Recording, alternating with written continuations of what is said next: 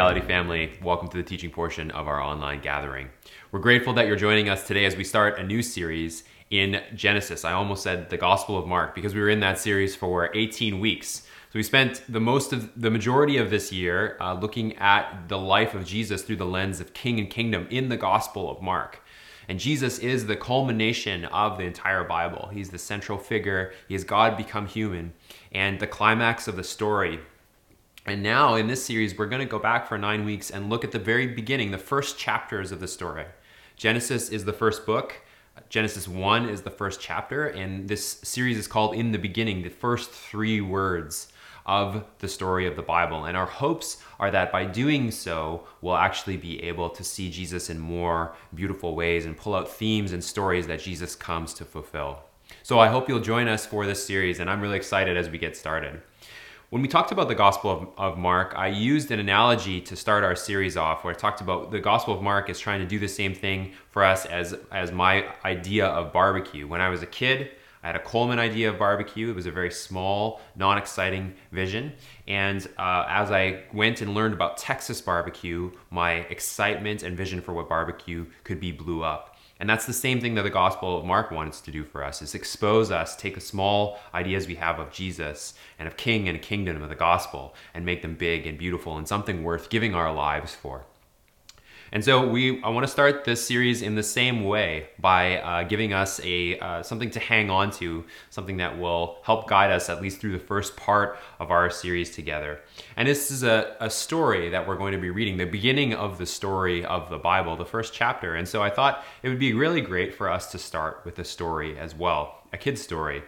One of the favorite authors in our home for children's books, his name's Mo Willems. You may be familiar with him. He's wrote books like Don't Let the Pigeon Drive the Bus and the Elephant and Piggy series. And he's got this wonderful story called Goldilocks and the Three Dinosaurs. So take a listen as he reads that for us.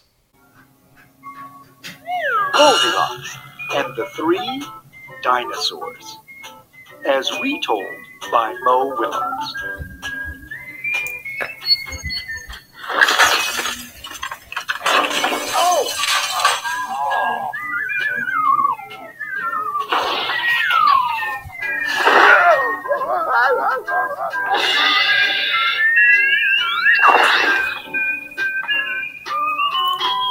Once upon a time, there were 3 dinosaurs. Papa Dinosaur, Mama Dinosaur, and some other dinosaur who happened to be visiting from Norway.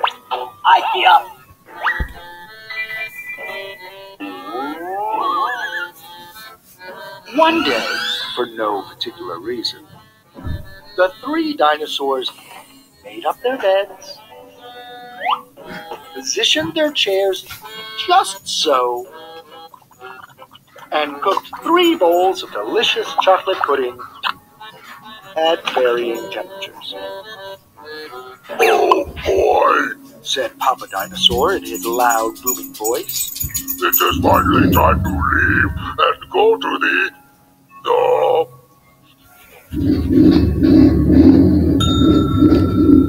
someplace else." "Yes," continued Mama Dinosaur, "I sure hope no innocent little succulent child happens by our unlocked home while we are, someplace else." Then the other dinosaur made a loud noise that sounded like a big evil laugh. "Arr, arr, Hirschfish, harling, tarling, salmon, but was probably just a polite Norwegian expression. The 3 dinosaurs went someplace else, and were definitely not hiding in the woods waiting for an unsuspecting to come by.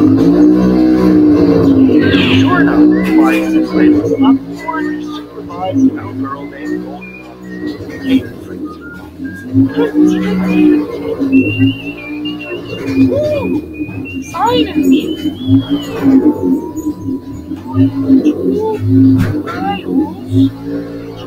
track. Oh, but look, it's scratched up and it says very nice house. Tracy, Tracy, Tracy, Tracy. Oh, horseman. Getting closer. Goody. Tracy, Tracy, Tracy. Just then, the forest boomed with what could have been a dinosaur yelling, "Gotcha!" But I'm pretty sure it was just the wind. The loud noise was immediately followed by another loud noise that sounded kind of like, "Be patient, Mama Dinosaur. The trap is not yet sprung." But that could have been a rock falling or a squirrel.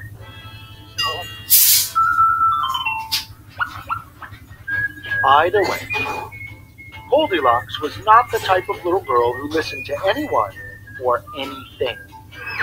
For example, Goldilocks never listened to warnings about the dangers of barging into strange, enormous houses. So as soon as Goldilocks came across a strange, enormous house, she barged right in. "Hello, strange, enormous house. I'm coming to visit. Hello." Inside, Goldilocks immediately smelled the 3 bowls of delicious chocolate pudding. "Mmm," said Goldilocks. "That chocolate pudding is delicious. You only have to get all the way out that." And then Goldilocks noticed a very tall ladder that just happened to be there, and certainly wasn't left on purpose. Goldilocks climbed up the ladder and found herself face to face with 3 gigantic bowls of chocolate pudding. I'm gonna eat. The first bowl of chocolate pudding was too hot. Scalding yet delicious. But Goldilocks ate it all anyway because, hey, it's chocolate pudding, right?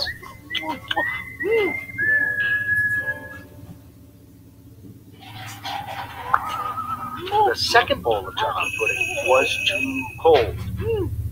But who cares about temperature when you've got a big bowl of chocolate pudding?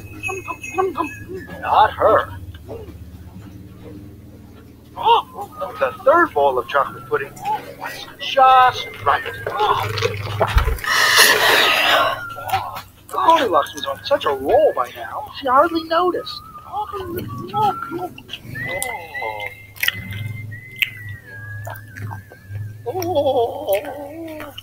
Soon, Goldilocks was stuffed like one of those delicious chocolate-filled little girl bonbons. I don't feel so good. Which, by the way, are totally not the favorite things in the whole world for hungry dinosaurs. Tired and groggy, Goldilocks noticed 3 chairs in the living room. So she climbed down the ladder and walked out of the kitchen. The first chair was too tall. The second chair was too tall. But the third chair was too tall.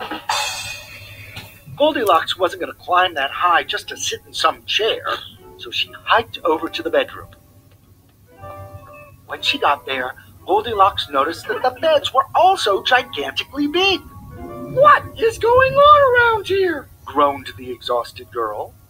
"The bears that live here must be nuts!" Just then, the room filled with a loud, booming noise that was either a passing truck or a dinosaur gloating. "A few more minutes and you'll be asleep. Delicious chocolate-filled little girl bonbons are yummier when they're rested." Oh, I'm so excited. Even a little girl who never listens to anyone or anything had to hear that. Goldilocks took a minute to stop and think, which was longer than she was used to stopping and thinking. Home, sweet dinosaur home. Hey, she told herself. This isn't some bear's house. This is some dinosaur's house! Say what you like about Goldilocks, but she was no fool. As quickly as she could, she ran to the back door and got out of there. Just then, a loud plane flew by, which sounded pretty much like a trio of dinosaurs yelling, "Go!" or "George!" or the Norwegian expression for time. Suddenly, and completely coincidentally, the three dinosaurs rushed through the front door. But they were too late. Goldilocks was gone, and all that was left in the house were three disappointed dinosaurs. The end. And the moral is, if you ever find yourself in the wrong story, leave. And the moral for dinosaurs is, lock the back door.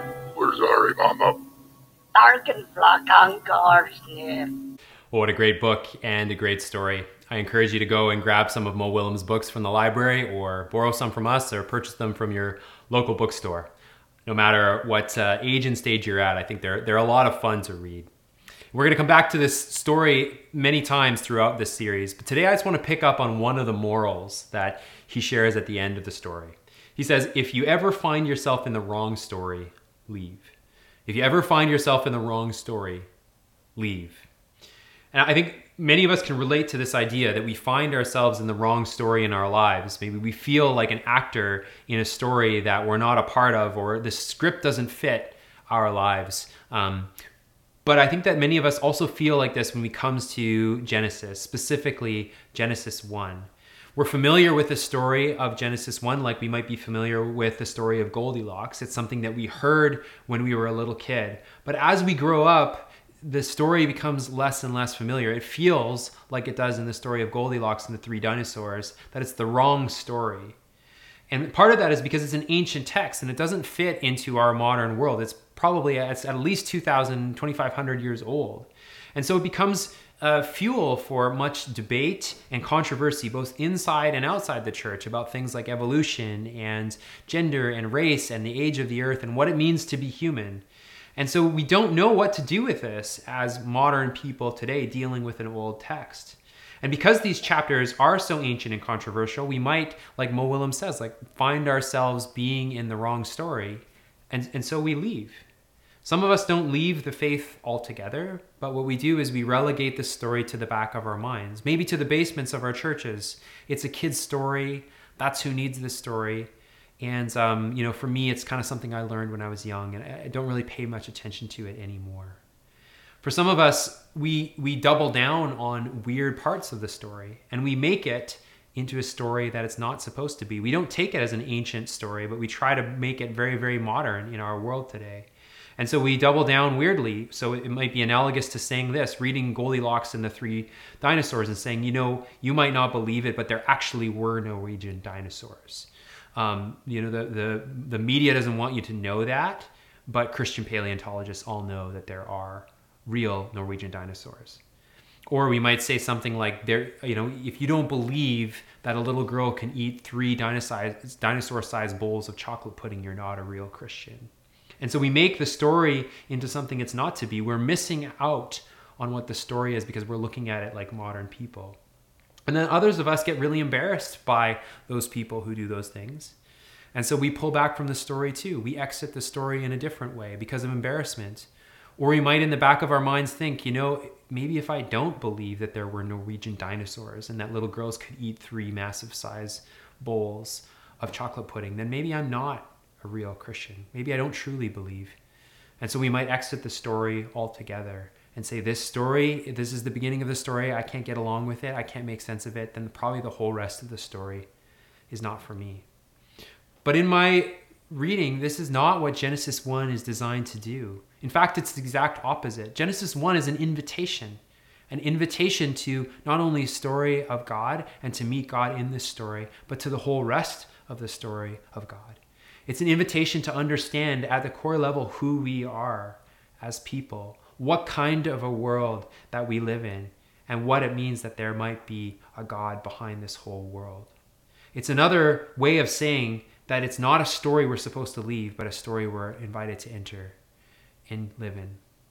And so we're going to enter or spend the next 9 weeks looking at this story together. And we're going to talk about all things Genesis 1. What does it mean, or what does it say about God? What does it say about our world and our place within the world? And what does it say about our vocation and what we're called to do as followers of Jesus? And we're going to talk about all the controversial topics, or at least touch on them, like evolution and race relations and gender and science and faith, and even what the nature of the Bible is. And of course, we're going to come back and talk even more about Goldilocks and the three dinosaurs. And I'll make one last plug for this. If you're interested and you want to talk deeper about these topics, I would love for you to join us for our community hermeneutic time. It's a time where some of us in our community get together, we listen to each other's stories, we learn to get to know and love and pray for one another. We invite Jesus to be in the center of our time. We learn to listen to the Holy Spirit, and we study God's word today and ask us what it might mean. So if you have any questions that you are burning to talk about from this series, love for you to join us 7:30 tonight. And my hope and my prayer for all of us is that as we start this series, we will develop a passion for God and for his story, and we will find our place in it. So with the time left we have today, I just want to look at the first verse briefly. And the first verse is a summary of everything that we're going to read in the rest of the story. So Genesis 1:1, the first verse of the Bible reads, "In the beginning, God created the heavens and the earth."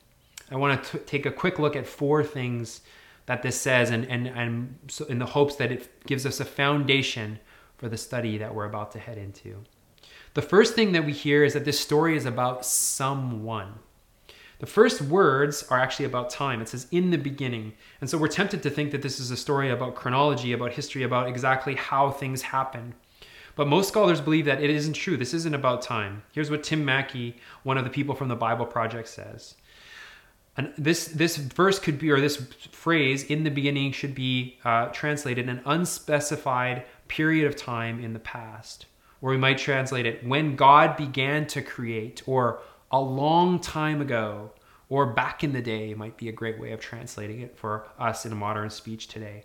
It's not the focus of the time. It's referencing back to a period when God began to create, back in the day.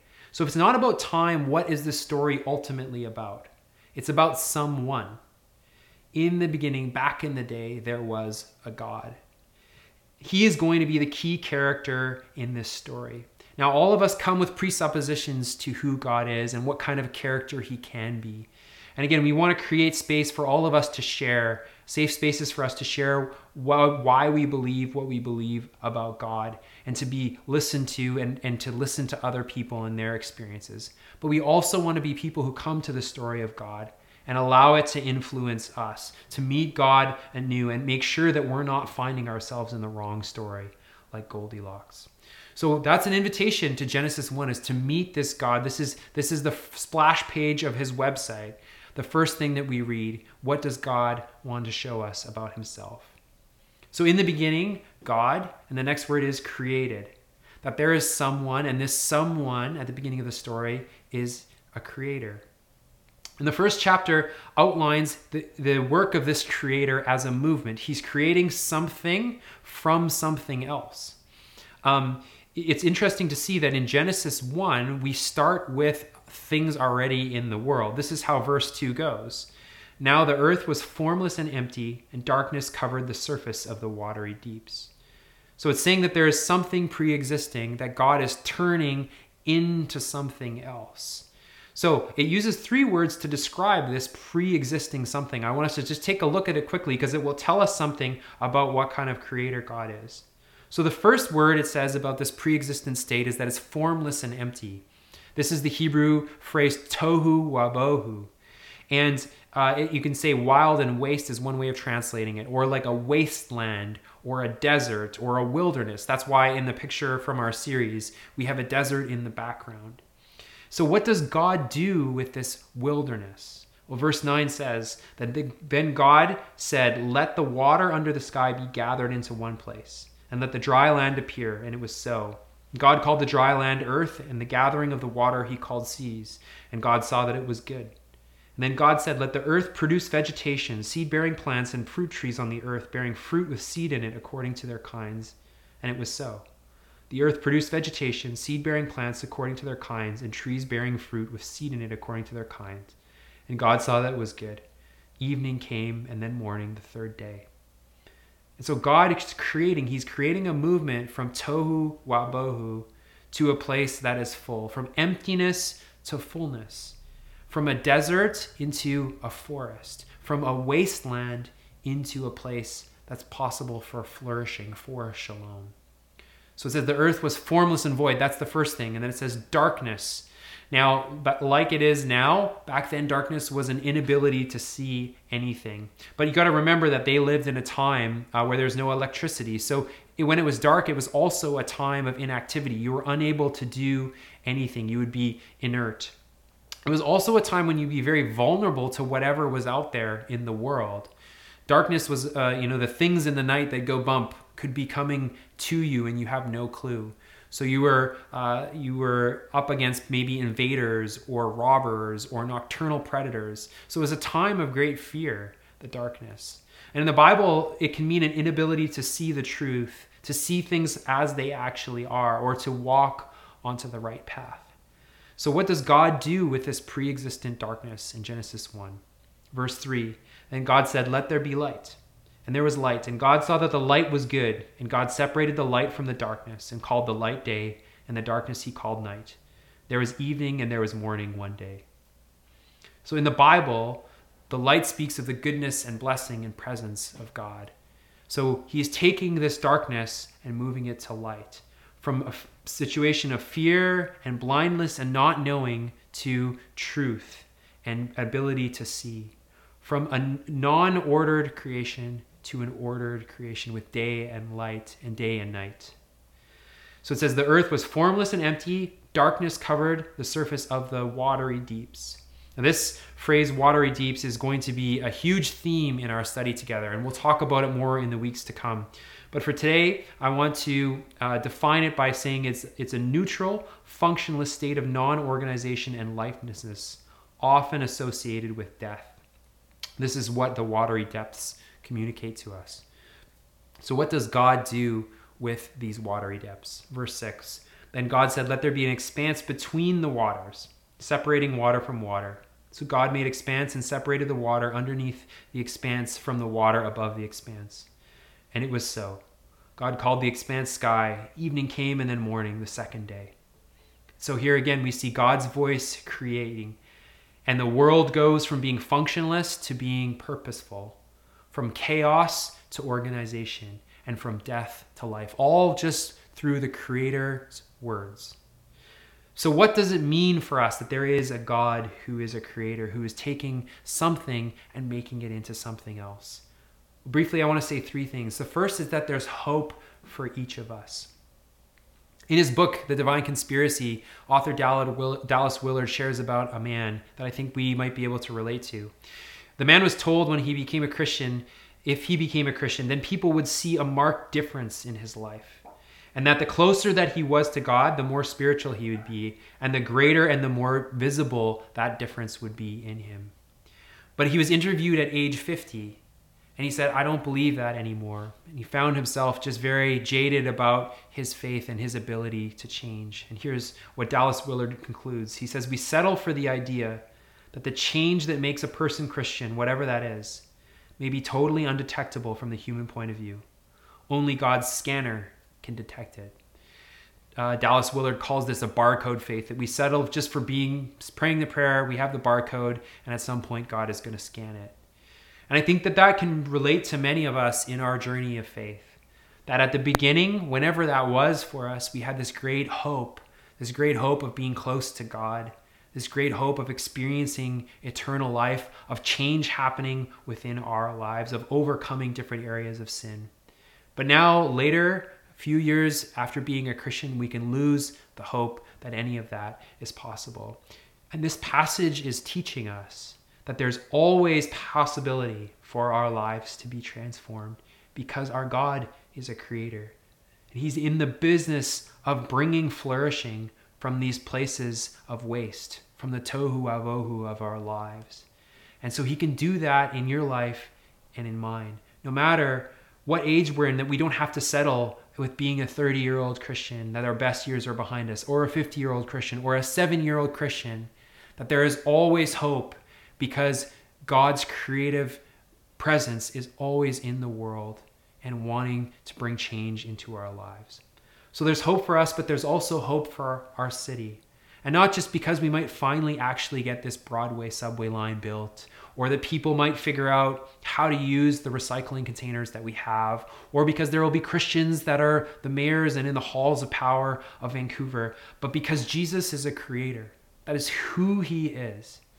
And so no matter how much darkness is around us, no matter if your friends or your family members or your neighbors seem so far away from God, that there is always hope because the very character of God is that he is a creator. And one of my favorite passages in the Bible is in John 1, which is a mirror passage from Genesis 1. And it's saying that in Jesus, a new creation is happening, a recreation. And at the end of that first chunk of John 1, it says that the light has shone in the darkness and the darkness has not overcome. And that is the great hope we have when our God is a creator.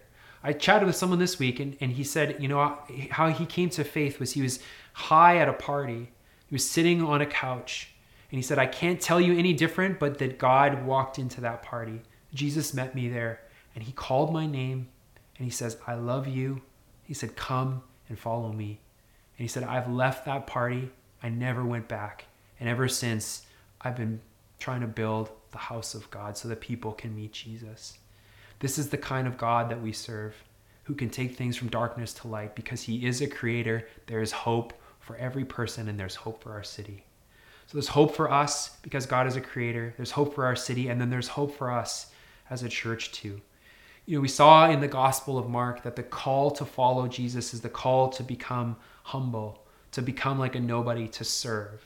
And it's not because those things are awesome, but that in accepting the following of Jesus, the picking up our cross and following him, the path of downward mobility, the dying to self, we open ourselves up to the recreative power, the resurrection of the Holy Spirit. That's where God can create, is in these places of humbleness and of death. By his power, the Bible says, water and life can spring up from the desert. And we can emerge as a forest of trees, deeply rooted, bearing fruit for the blessing of the world.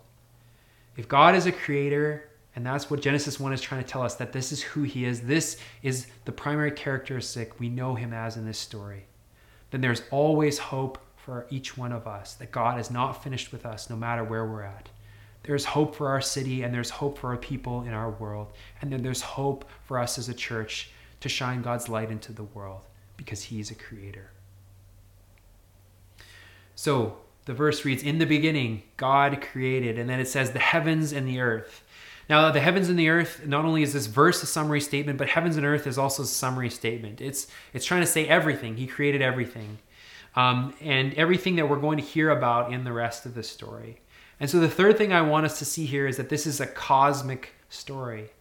It's the whole ancient cosmos, everything they could imagine in their world, all that was seen and all that was unseen. For an ancient person, it would mean that the ground that they touched, the soil and the water and the wine and the wood, everything that was part of the normal part of their lives, God created it. But when they would sit around the campfire and whisper to one another and look up into the sky and see the stars and the unknown and the mystery, that God was king over all of that too. And it's the same invitation for us. The things that make up the everyday normal stuff in our lives, our family, our world, our sea, our mountains, that God has created it all too in each one of us. But also the mysterious things that we're just learning about and even just learning to learn about through science, like black holes and quarks and, universes way out there, that God is the king and the Lord of all of that too. See, the God of the Bible is not just a regional deity. He's not a small God that's limited to one place. He's not stuck in time in ancient Mesopotamia. He's not stuck in a place like Abbotsford. He's not just limited to the walls of our church or to a time on Sunday that we give to him. And he's not just the king of our hearts, as important as those words might be to some of us. He is the cosmic king of the entire universe, of everything that we can see and everything that's beyond what we can see out there, the mystery of the universe. And Genesis 1 is trying to say to us, if that's not your story, then please eat some chocolate pudding from these bowls, but exit out the back door, leave this story and enter into God's story, where he is the creator God from the beginning of time that has made absolutely everything in our universe. So back in the day, this God, has created everything in the cosmos. That's Genesis 1:1. But the question lingers, why? Why has God created all of these things? Well, what many scholars think, and what I've become convinced of, is that what God is ultimately doing here is he's building a temple. And we're going to talk more about this in the coming weeks, and I'll try to make a better case for it. But for now, I just want to say that that's what he's doing. He's building a temple in the desert, in the wasteland. And in the ancient Near East, the temple was many things. It was, as we talked about before, the place that heaven and earth overlap, where God's space meets our space. And so as such, it was a place that people could come to worship, to meet with God. And it was a place where they could be restored into the story of God. Every day they would be going to work. And just like maybe some of us, we go to work every day, we get wrapped up in our own stories of our family, of our mortgage, of the different things that we need to do to climb the career path or prepare our kids for school. And going into the space of worship to the temple was a place where we could be restored and reminded that my little life is important, but it's part of a much greater story. It's very similar to the moral of the story in Goldilocks, that we remind ourselves we're in the wrong story. And we come back in a temple to be part of God's cosmic story. The temple was also a place of rest, that people would cease working and go into the temple to meet God. It's an invitation to come and meet God and rest. And it was a place where God dwelt, that it was his home. The temple was the place that the divine touched down on earth, where he's very near to us and we could become near to him. And Genesis 1 is making an absolutely staggering and wild claim that was very unique at the time, that the whole creation is God's temple, a place where we can rest, a place where we can worship, a place where we can experience God's story, and a place that we can experience God's presence. Old Testament scholar John Walton, who I learned a lot from in preparation for this series, he says the most central truth to the creation account is that this world is a place of God's presence. God is making a world where he can be with us. That's his heart and his design. And again, I think this runs counter to the story that many of us live by. I think almost all of us, whether we're Christians or not, we live functionally as deists. A person who's a deist says maybe God kickstarted the universe, but he's very, very distant and far away. He's out there somewhere. And if you're a Christian, maybe you might say, oh no, God is very close, but we live our lives this way. Sunday morning is sacred space. My community group is sacred space. My quiet time is sacred space, but the rest of my world is not. It's secular space, or it's a place God is very distant from. But Genesis 1 runs right against this idea. As Mo Willems might say, you're in the wrong story if that's the way you think. Because God is not distant, but he's present. He's active and he's creating in order that he can be present. And his heart is still the same with us today. Again, Tim Mackie says this, Genesis 1 shows that God's purpose is to fill the earth with the life and the presence of heaven. And this is exactly what he wants to do with our lives and our city and in the life of our church. That the beginning of the story doesn't start with me or with you. It starts with God. That he's the main character, and he has some really important things to say about what this world is like and our place within it. He's the God who is in the business of creating, and he's taking the tohu wavohu of our world and bringing light and purpose and meaning. And it's a God who wants to be with you. If nothing else, he is trying and trying to create a space where he can be with you and you can be in his presence. And so at the outset of the series, I just want to ask, is that your story? Is that the story that you think of? All of us, like I said, we have narratives when we come to the Bible and God's story. Some of them good, some of them not so good. Does yours match the story that we see in this first verse of the Bible? That might be a great question for you to discuss in your community groups. And if not, maybe you're in the wrong story. And so I just wanted to remind you and invite you, like Mo Willems does, if you find yourself in the wrong story, leave. The back door is open. And I invite you to join us as we explore this opening chapter of God's story. Maybe for the first time, maybe it's for the first time in a long time. But not just to a new story and to learn this for the fun or interest of learning it, but actually to the storyteller himself, to the one who has this explosive creative power that by the word of his mouth, he can make something beautiful out of the tohu avohu of our lives. So I invite you to him. I invite you to Jesus, the God-man, who is in the business of recreating and has paved the way to God's presence in our lives. Would you pray with me as we close?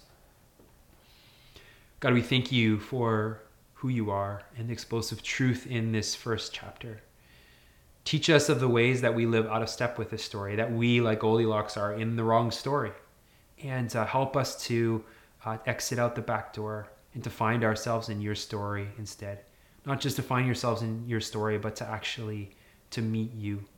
So Jesus, we invite you now into our presence as we sing, as we give, as we maybe fellowship with one another and hang out and chat. I pray that you would be in our midst, show us that you are there, and take these realities and drill them deeply into our heart, we pray. In Christ's name, amen.